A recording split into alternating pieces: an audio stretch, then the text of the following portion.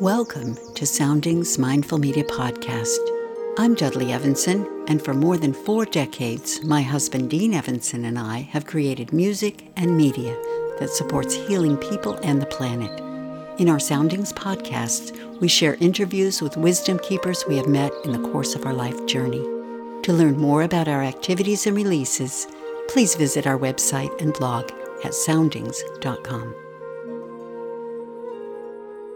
So, people want to know what they can do to have more peace in their daily life, or their more happiness or more joy. And it is a question that we all have in terms of how do we find happiness on a daily basis when things might come in our way and cause us a bit of disruption. We may be dealing with personal issues. Maybe we have illness in ourselves or in our family. Maybe we're dealing with issues of monetary concern. Maybe we've got family issues. Maybe there's conflict in our lives among people that we care about.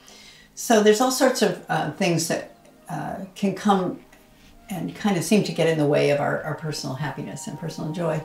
And I often just want to kind of address, things that we can do in general that can help us to kind of reset our buttons in terms of when things don't go our way.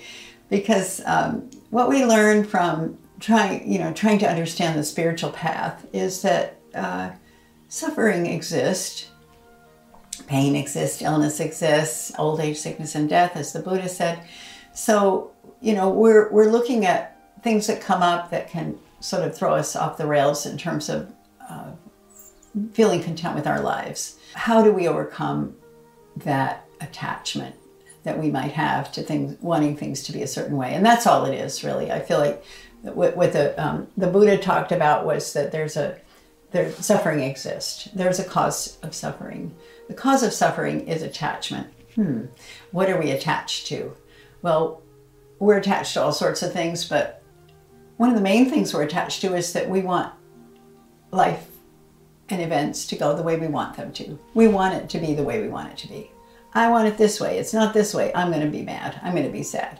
So learning to be able to identify what we are attached to. Oh gosh, I am attached to it. I want it to be this way. I don't want to be disrupted. Maybe I'm trying to concentrate and people keep calling me or disrupting me. I'm attached to that. Well, there's things you can do, turn off your phone and things like that. But the main thing is to be able to accept, basically, what is happening. We have a situation in our lives. It could be personal, or it could be with a loved one, or it could be at work. But there's a situation, and it's not really what we wanted. We wish it wasn't that way. But if we dwell on it being not the way we want it, and that it's bad and wrong, and we don't like it, and then we focus on that, what's going to happen? We're going to find that we're more attached to wanting it to be a certain way. We're more kind of stuck in that situation, which is unpleasant in some way. So I guess what I find, I often call it putting on my Buddha hat, because I'm not a Buddhist, but I really appreciate a lot of the wisdom that comes from that part of the world. What we've learned from the Dalai Lama, how has he dealt with struggle and issues in his own life? Because, he had to leave his country. He's not been back to Tibet since 1959, when he had to flee for his life. But he did end up in India, and he was able to set up a new sort of system that could reach out to the whole world, and now he's traveled the world. So to me, he's such a perfect example of somebody making lemonade out of lemons, because it didn't look like such a good situation for him, but what he chose to do was make the best of it, and to continue to hold on to his culture, to support his people, and to travel the world relentlessly teaching about the spiritual principles that can help us all to live a better life and to be happier.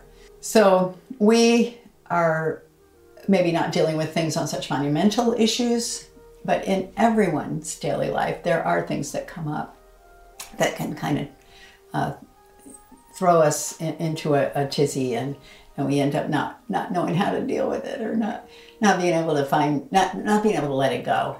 So letting go, letting go, letting go. How can we learn to let go of what we think we want? And now that doesn't mean that we don't keep striving for things, that we don't keep we have an aim, we have a direction that we're heading. But really what we're wanting to encourage in each individual's self is that we can accept what happens, but we still have these goals. We focus on the path that we're on. We have values and things that we believe in and things that we care about. But when something comes up and blocks us for the moment, it isn't necessarily permanent, but it could block us for the moment. What will best serve us is to take that moment as a learning experience, because every single thing that happens we can learn from. If you don't learn from your negative situations, then it's a wasted situation, because if we can say, okay, here it is, this is what I'm dealing with, how can I grow from it? How can I be supportive? What does the world need from me to make this into the best possible, or a better possible situation? So that's kind of what I'm always looking at when something comes up, and when I hear about people complaining about their lives, or this isn't working, or I'm in, challenged by this, and I'm frustrated, and it's just, you go on and on and on. How can we support each other in letting go of what isn't serving us, what the feelings? It's not like you can necessarily change the situation right now. Someone is diagnosed with an incurable degenerative disease. What do you do there? Is that something you just throw in the towel and say, I'm giving up? Or do you just keep going? Do you keep moving forward? Do you keep doing your best? Do you do the daily exercises the doctor prescribes? Do you eat the healthy food? Do you get out and go for a daily walk? Or do you do whatever is helpful in your situation?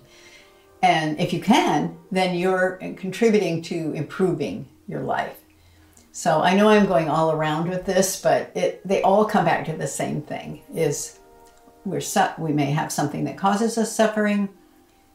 The cause of that suffering isn't just the event, it's our attachment to wanting it to be a certain way. How do we let go of the attachment? Well, that takes practice, and it takes trusting that when you can actually let go of it honestly and completely and just be okay with it, then all the attention and all the stress and all the heaviness that is attached to that particular issue, whether it's an illness or a grieving process or a loss of some kind, you release that. You release it. So you're releasing it. So I just can't say enough about releasing and let go, and especially doing it with love and compassion. I remember years ago I had a problem with a person in my life, and I didn't want it to be that way, but it was, and it was necessary for us not to be together or connected or what in some way. And so my mantra in that case was, I release and let go with love and compassion. Because every time I thought about that person, I was like anxious, and I felt bad about my part in the problem and whatnot. But my main thing was I had to get it out of my mind. I had to remove that concept and even just thinking about it. And so rather than think about it in a negative way, I had a mantra. I created a mantra which was positive. I release and let go with love and compassion. So anytime you have an issue, and this is another tool, I use it all the time, is whenever you're dealing with something that because often the issue itself isn't the thing that lingers in the mind. The issue is itself. There it is, over there.